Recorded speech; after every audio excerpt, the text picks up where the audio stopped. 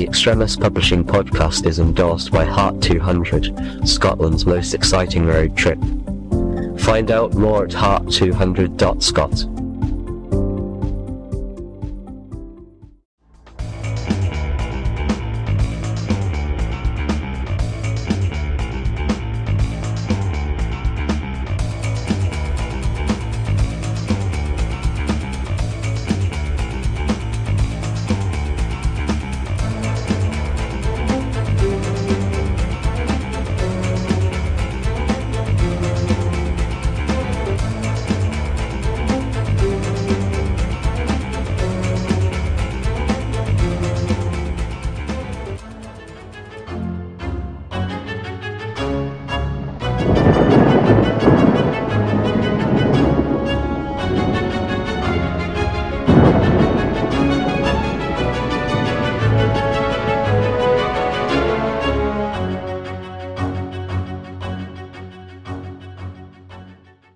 Hello and welcome to the Extremis Publishing podcast.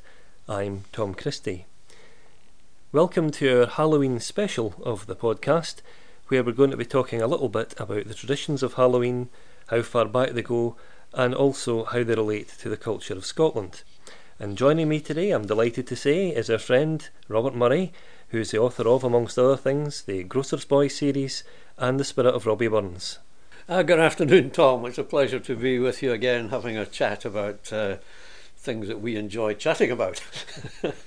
Well, Robbie, you're someone who has studied Scottish culture and history for many years, so I've really been delighted to have this opportunity to have a chat with you about Halloween.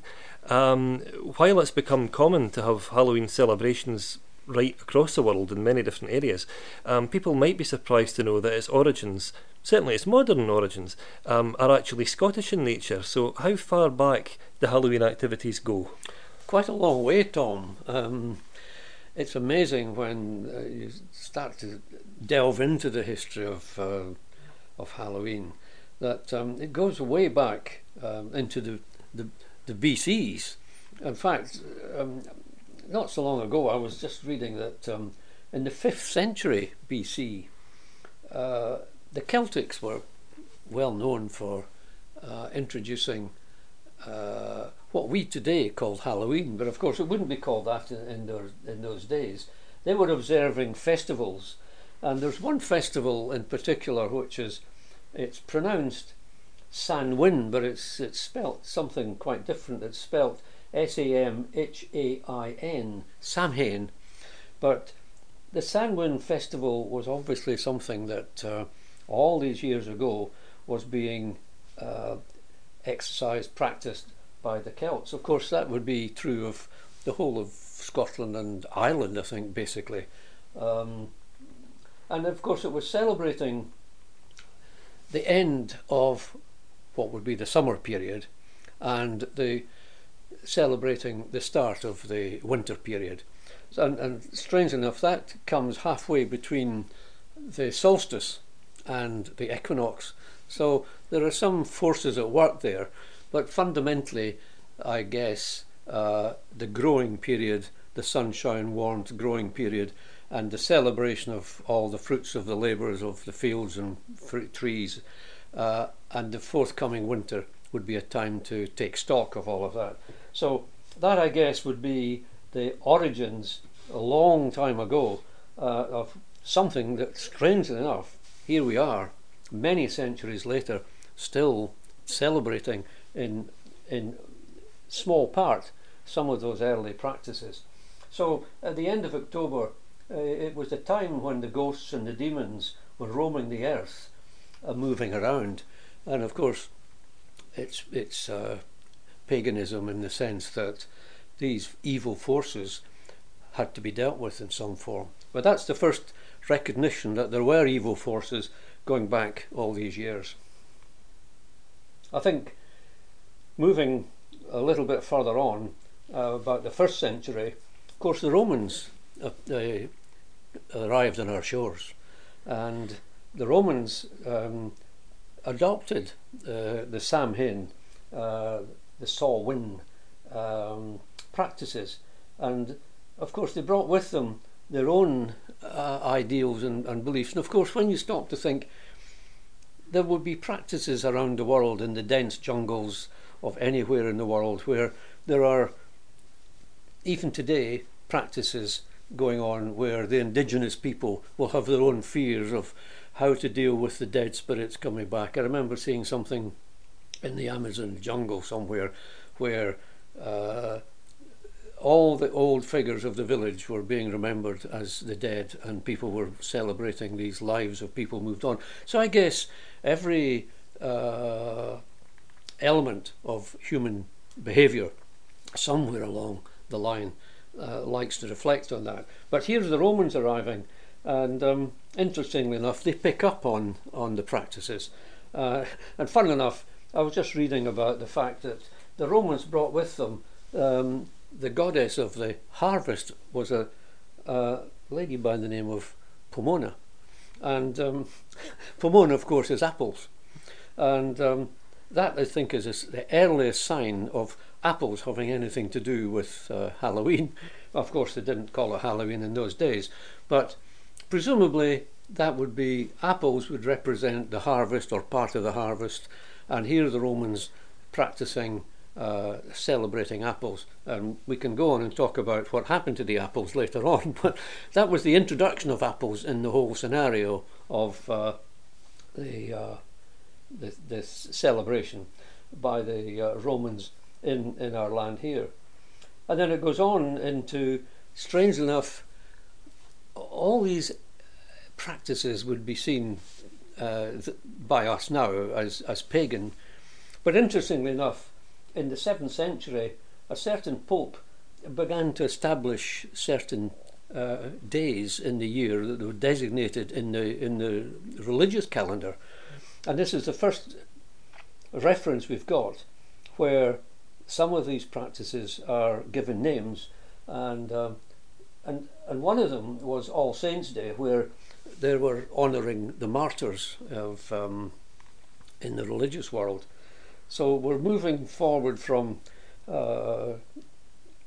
old practices, pre-Roman, and now we're coming into a religious influence coming from Pope Boniface, I think, was the gentleman. We move further forward into where we get more religious connections coming into the 11th century, where in November we've got a day designated as All Souls Day, and of course that becomes eventually All Saints and All Souls Day, hence the word eventually, as it was All Hallowtide. Eventually it became the evening of Hallowtide, which became Halloween, the evening of Halloween. Now this is a gentle process that was going on for hundreds of years. Of course, we as children took part in Halloween activities with no idea what we were doing. We were in total ignorance of what practice what we were following. But strange enough, we're in the history books because we were part of the practice. And then we move into another period where things change slightly. I suppose to some extent we're now dealing with people who have got some degree of learning, some degree of ability to read and write. We're moving into now the 18th century, and as it happens, that's the time when our Scottish bard Robert Burns was born and lived, and he wrote about Halloween. He's got influences of Halloween in at least two parts that I've read. But that, I think, is where the 18th century part begins to develop, because that was a holiday called Hallow Evening, and it first becomes Halloween. Burns wrote about that. We can perhaps touch on some of the things that were going on in Scotland at that point in time. But if we move further, there was an amazing development, because, as we know, there was a huge movement from the Highland clearances in Scotland to what we now call the Commonwealth countries. There was also the mass exodus of Irish people across the Atlantic. Both of these movements for different reasons, took the people and their customs worldwide. And the 19th century, because travel permitted the journeying from Scotland or Ireland to practically by sail to any part of the world, and with it the customs of Halloween were transferred as well.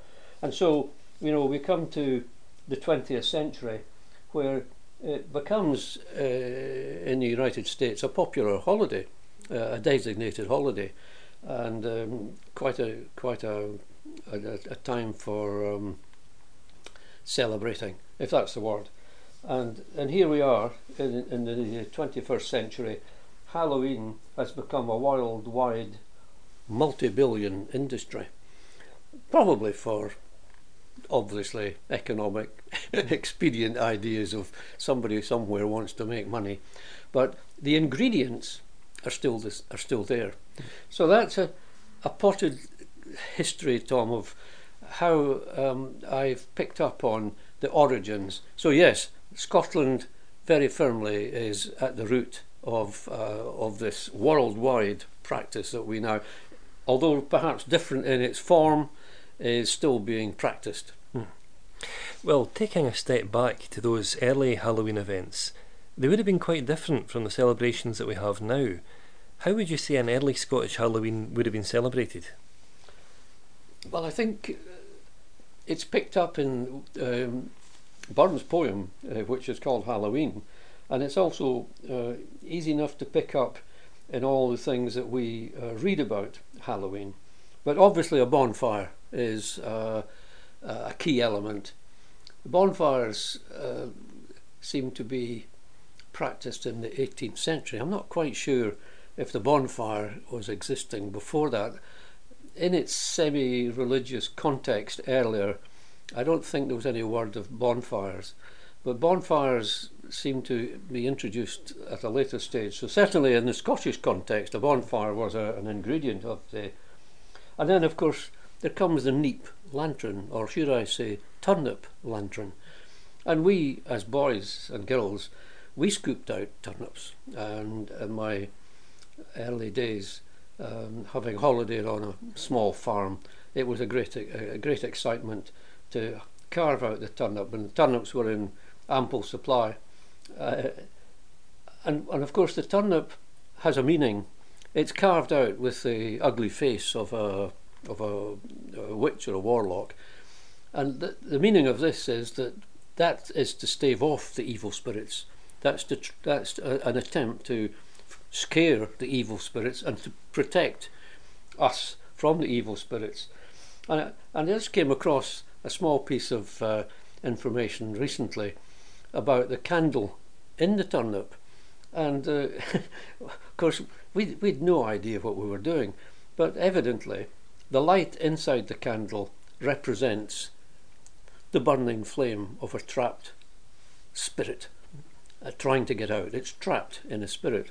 So we'd no idea what we were doing. We just happily carved out our turnips and off we went. Apple duking, I've touched on the word apple introduced by the Romans. The apple duking is an extra practice. Again, what does it mean? Why are we doing? Well, I suppose the apples were introduced by the Romans as a thing to play with, but as the years rolled on, I think people tried to put a meaning on what are we doing with these apples. And I think the first person to duke or duck down to the bottom of the basin and come up with an apple is the person that's designated to be the next person to be married in the village. Now, I don't know if two people came up with the same apple or came up with an apple each at the same time. There may have been a connotation that they were going to be husband and wife at some time. I think all sorts of crazy little ideas may have been attached to the apples. Then treacle scones. I personally have never actually had the pleasure of dealing with a treacle scone, but treacle scones were hanging on strings, and the idea was to try and take a bite, and again maybe the person that had finished eating the treacle scone entirely might have been the first person to be married, or again there may be a link with some boy and girlfriend, who knows. the mind boggles as to how the treacle scone managed to stay in one piece when only a tiny crumb was left on the end of the string, but that's another question. Then nut roasting. Strangely enough, I've always associated nut roasting with England. In my travels in England during the 60s, 70s and 80s, I've seen the practice of chestnut roasting, and I think in Dickens' time and various other writers have touched on the subject of chestnut roasting. I didn't actually associate chestnut roasting in my own Scottish context, but I've subsequently managed to read Burns did, in his Halloween poem, touch on the roasting. And here again, I suppose human nature tried to invent some meaning in whatever apples or treacle scones were being consumed. But I think, again, the understanding I have is if a chestnut crackles and fires off its hot bed of roasting pot and lands on a lady's lap, then this is another signal that this may be somebody's future partner for life. Again, who knows how many little stories have been invented. So the nut roasting is part of this. Then we've got to think of guising. I went guising with my pals. Boys only. We didn't go with girls. We went with just boys. We went from our part of the town, and not surprisingly, we chose what we thought were the well-off parts of the town. A, because we thought we'd get some better rewards for our efforts, and equally that somebody might have even been interested enough to listen to what we had to say. But we did in my time, and I'm talking about the 1950s, we would leave home dressed up in outfits, ghoulish type of outfits, with masks, carrying our neat lantern, and of course what we were really doing, although we were probably unaware of it at the time, we were trying to scare off the evil spirits. So we had to look quite evil ourselves. And off we would go, and we did learn a poem, we did learn a song, and sometimes we would tell a joke. And we did get excellent responses from the rich people in the part of the town that we inflicted our Halloween practices. And we did get some nice money in our can. And we did not squander it, and we did use it for the purposes that I think were intended, which for us was that we were able to then finance our fireworks for the bonfire. In those days we were talking about a Guy Fawkes bonfire. The bonfire we were referring to was related to what we thought was the 5th of November. But here again, there lies the question, did the bonfire practice precede Mr. Fawkes? We don't know. I'm just asking a question rather than making a statement there. So guising was good fun, and of course because we were dressed up in weird clothes and masks, we could probably walk up Calogie Road and nobody would know, oh, there's the boy that sang that song, because we were incognito. That was one of the pluses. But another practice, and this is something I think I've touched upon this, but again, Burns's poem called Halloween refers to the practice of kale pulling. Kale is a form of a cabbage, or that form, a Savoy or a cabbage, a kale, usually used for human consumption, but I think in later years became a cheaper form of animal fodder for wintertime feeding. But there was a kale pulling practice where the kale had either been picked and we were left with the stalk of the kale still stuck in the ground, still rooted in the ground. And the practice in Burns' time was to pick out these kale sticks, and it's a bit like a chestnut game, trying to smash somebody else's chestnut. This was a practice of trying to see who had the strongest kale stalk. And again, what connotation we can put on whose kale stalk bent first, what did it mean? I have no idea, but that was another practice. Somebody perhaps can put some more light on that subject.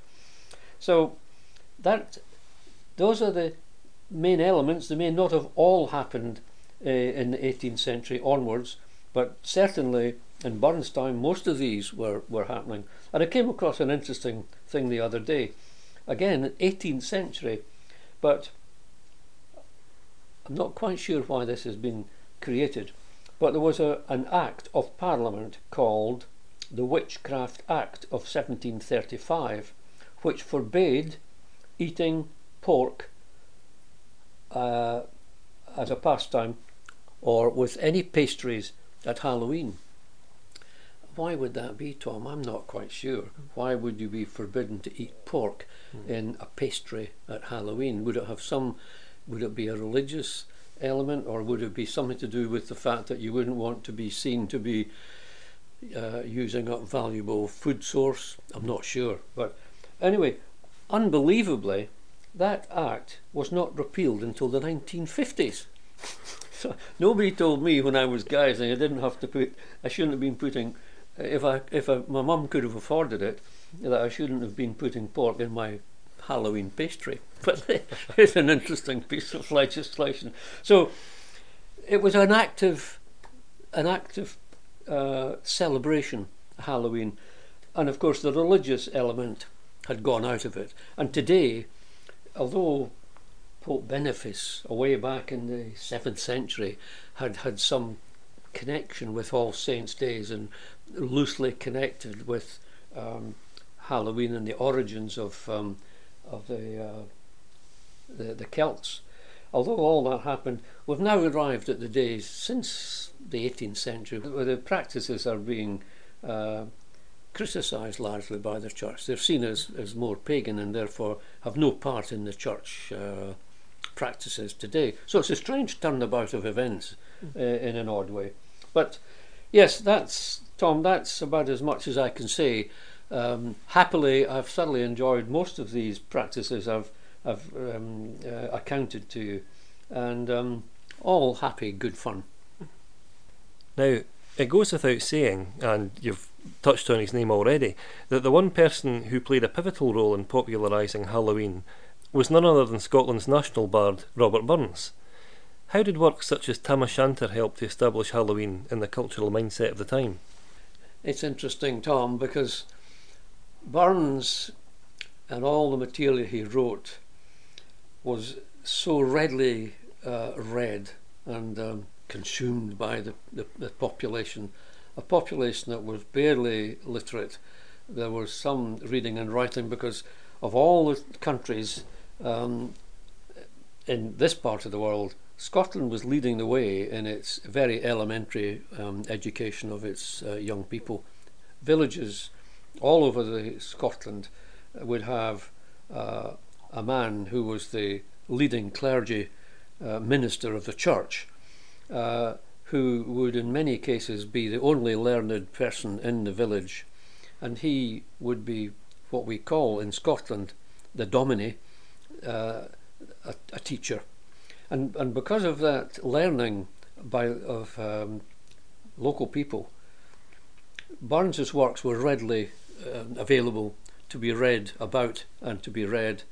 And so when Burns came to write anything, it was immediately grasped as a reflection of the work and the life of the poverty-stricken people in Scotland. And there was a huge divide between the very rich and the very poor. Burns hit a note of understanding the poor lifestyle of his fellow man, and so when he wrote Tam O'Shanter, as an example, included in that tale of Tam O'Shanter the man riding home to the shanter where he lived. He's too late. He's been drinking alcohol. He's left it far too late at night. He's dashing home, and he knows his wife will be extremely angry, to say the least, and he's aware of all of her feelings. And as he sets off on his horse, through the combination of his alcohol and his fevered brain about what trouble he's going to get into, his mind wanders into all the dark, ghoulish, warlike weird things in life. Somewhere along the line, Burns, who knew his mythology and knew his history of Halloween, he would be well versed in understanding all of these things. Burns has very cleverly incorporated in his poem of Tam O'Shanter this fearful force that Tam is faced with. So, riding home in pitch dark with a touch of moon, and he's seeing the silhouettes of the church buildings as he rides through the town. He's aware that the witches could cast an evil spell on him, and one of the things he's well aware of is that he knows if he can cross water, he'll be free from the agony of being captured by the witches and warlocks. And so Burns very cleverly writes this into the poem, and true enough, Tam does ride across the Brig of Ayr and across the water, and at last he's saved, except Burns invents the story that the horse's tail has disappeared, but that was the close shave with the warlocks. So it's interesting that what it was all about was Burns was understanding the influence of these dark forces. And when you think about it, the reason that we were talking earlier on and discussing guising, the forces were evil forces. They weren't forces where the dead were coming back in a loving nature. The concept was that the evil forces were coming back to scout around the land, and therefore that's why guising became important, because we were dressing up as an evil being ourselves to ward off the evil spirits. So Burns very cleverly wove that into his Tam O'Shanter poem. And of course Burns also wrote a Halloween poem which describes the antics of the young people with a bonfire. We've touched on various elements, the kale sticks, the bonfire. Burns represented all of that in his poem, and it's an interesting poem to read. And I would thoroughly recommend that if someone can access the Halloween poem, is to get it translated into its English meaning, and that's well worth doing, because it casts a clear light on what Burns understood. And Burns himself, as a boy, probably practiced the bonfires, the nut burning and the guising and the turnip lanterns. He would do all that himself. So he's introduced that, and so yes, he reflected that in his work. There are two excellent pieces where Burns has done that. It's often said that it was really the 19th century, when there was a very large number of Scottish immigrants to North America, that saw Halloween start to become more of a global tradition. Do you think that's an accurate way of putting things? I think it's accurate, Tom. Without going into too many reasons about why the Scottish and Irish people, for that matter, but I can only talk about the Scottish element. The poverty and the inequality and the bitterness that existed between the very rich and the very poor in Scotland, bearing in mind the population of Scotland in the 18th century was probably somewhere around 1.5 million.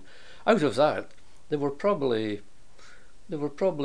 only 20,000 very rich family members, very extremely rich landowners spread across the country. I'm not quite sure of the figures there, but it's of that proportion.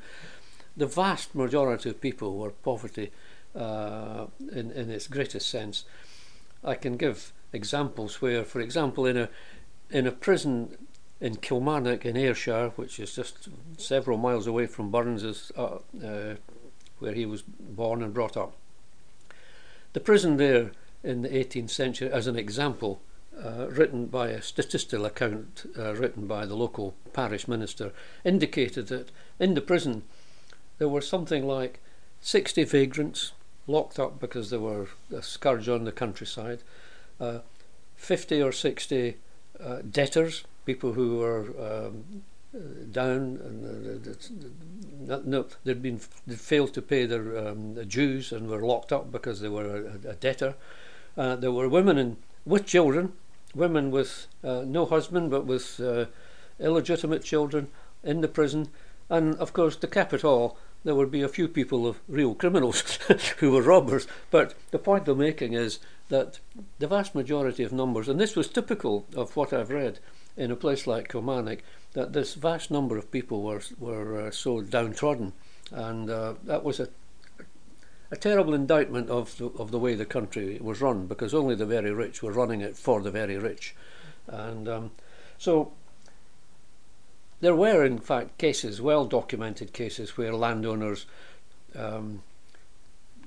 brought sheep onto their land, tried to clear all the highland areas, get rid of the people because it was a more economic pastime or economic practice to rather than pick up rents, poverty, little paltry rents, and bring on sheep. But there's also other stories where the landed gentry not only did that, but prevented some of their crofters from even trying to escape Scotland. And I know of one case in the very north of Scotland, in the Caithness area, where the Scottish people were being prevented. They wanted to go to Canada, and they were being prevented. Such was the power of the landowning class at that point. Burns had a lot to say about that, was highly critical, and if anybody wanted to read up, there was an address to Beelzebub, Beelzebub,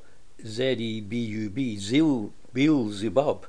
Burns was highly critical of this practice of trying to prevent people going abroad, and this indicates this was the practice. I think it would be potato famine in the case of the Irish, and it was certainly in the case of the landowning classes in Scotland, where people were fleeing from abject poverty, no place in society, and they would take with them all these practices that I explained earlier, the 18th century practices. They were very much part of their psyche, very much part of their normal living elements of life. So yes, I can well understand why United States, Canada, Australia, New Zealand, South Africa, these places, Scottish people fled to a better life, a fairer life, and where there was some value, where they were valued, and there would be some reward for their labours. But that's what they were not getting in Scotland. So yes, they would take all these practices with them, and I would not be surprised that they would continue exactly as they had been doing in Scotland. Now, if we think about influences on the modern Halloween, I mean, you have a lot of influences like, the Hammer horror films, the Universal horror films, old Vincent Price movies, things like that. What do you think that Scots of yesteryear would make of today's Halloween traditions? I mean, do you think they would have felt more at home with guising or, say, trick-or-treating than they would have done with all of the macabre horror conventions that we have come to associate with the season now? I don't know, Tom. It's a tricky one. If I give my own example, I did all my guising and turned up lantern singing and giving poems at somebody's doorstep. We weren't invited in, by the way. we had to perform on the doorstep, and I think maybe on a rare occasion, on a very wild snowy night, we may have actually been invited in. But the issue of that trick and treating has become modernised. Trick and treating was not a term we used, but I can understand the term in the United States of America. Trick and treating, it's fundamentally the same thing. And incidentally, the root of the trick and treating is that what was being offered originally, way back in centuries before, was that the original statement was to try and say something that would wave off any evil spirits. But the reason for giving a presentation of a song or a poem was really born out of the idea that we were actually saying a prayer for the dead. That was the origin. It was a prayer of thanksgiving for the dead, And if the deal was, if we like to put it this way, the underlying concept was that if we gave a song or a poem, it was for the soul of the dead. That was actually trying to say something on behalf of the soul of the dead. And in exchange for that came the treat. So the word trick is not exactly right, but if the trick was to actually give a poem or sing a song, that the root of that was actually giving something in memory of the souls of the dead. And if you did that to a family, the family were going to reward you with a sweetie or a biscuit or money. So I think the modern practices have been commercialised. I think that's the safest thing. We've got mass productions of masks. We've got costumes. We've got the publicity that can go around the world on television, and the publicity of how different countries are doing this is now quite well known. So I think it's been watered down.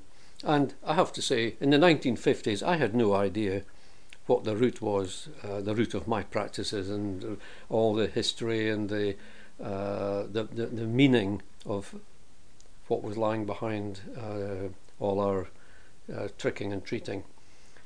But today, I think equally, in today's 21st century, the young people will be equally, as I was, ignorant of the practices. But it's been multiplied and commercialised, and now it's become a bit of fun. In fact, we hear today stories that the youngsters stand at the door and nobody's even primed them to say a song or say a poem, and yet they expect a sweetie or some money. So youngsters today probably don't perform. We did. I'm happy to say we did sing our song or give a poem, but the youngsters today, I don't think, do so. I think on the surface they see the idea of just it's a means of dressing up, and it's an excuse to ask for money. And one final question. Now that Halloween has become such big business, enjoyed by people all over the world, what do you think are the key elements from the festival's formative days that have survived most prominently over the centuries? I think there's probably three. The masks are still being used. The ducking for apples still being used, and the idea of a trick and treat is there, but it's only there in part. It's there looking for the treat without the trick, and I think that's where the young ones probably miss out. But turnips, well, you see, you can buy some form of lantern, a paper lantern with a battery in a trick shop, and there's no need to carve out a turnip. But so there will be lanterns, paper lanterns. So masks, lanterns, a costume, not perhaps nearly as ghoulish and garish as what we did, but there'll still be masks, there'll still be costumes, there will be apples, and there will be treats. And the only thing that's missing, sadly, is the trick. Well, Robbie, as we sit here by our bonfire, amongst the cobwebs with our jack-o'-lantern, all that remains is for me to wish you a very happy Halloween. Thanks, Tom. I think I'll put on a different mask this year, Tom. And I may, just to confound my neighbours, I might just actually dream up a poem. I'm joking. I'd really like to go and try and do that myself. It would be quite good fun. But today, the world has changed so much that somebody turning up on your doorstep dressed with a ghoulish costume and a ghoulish mask, you'd probably see a blue light from the police car before you knew where you were. So sadly, I think that's where we are today. Anyway, it's been a pleasure chatting with you, Tom. Always a pleasure to talk to you, Robbie, and thanks so much for having joined us today. Thanks so much for having tuned in, and I hope that you'll join us again soon.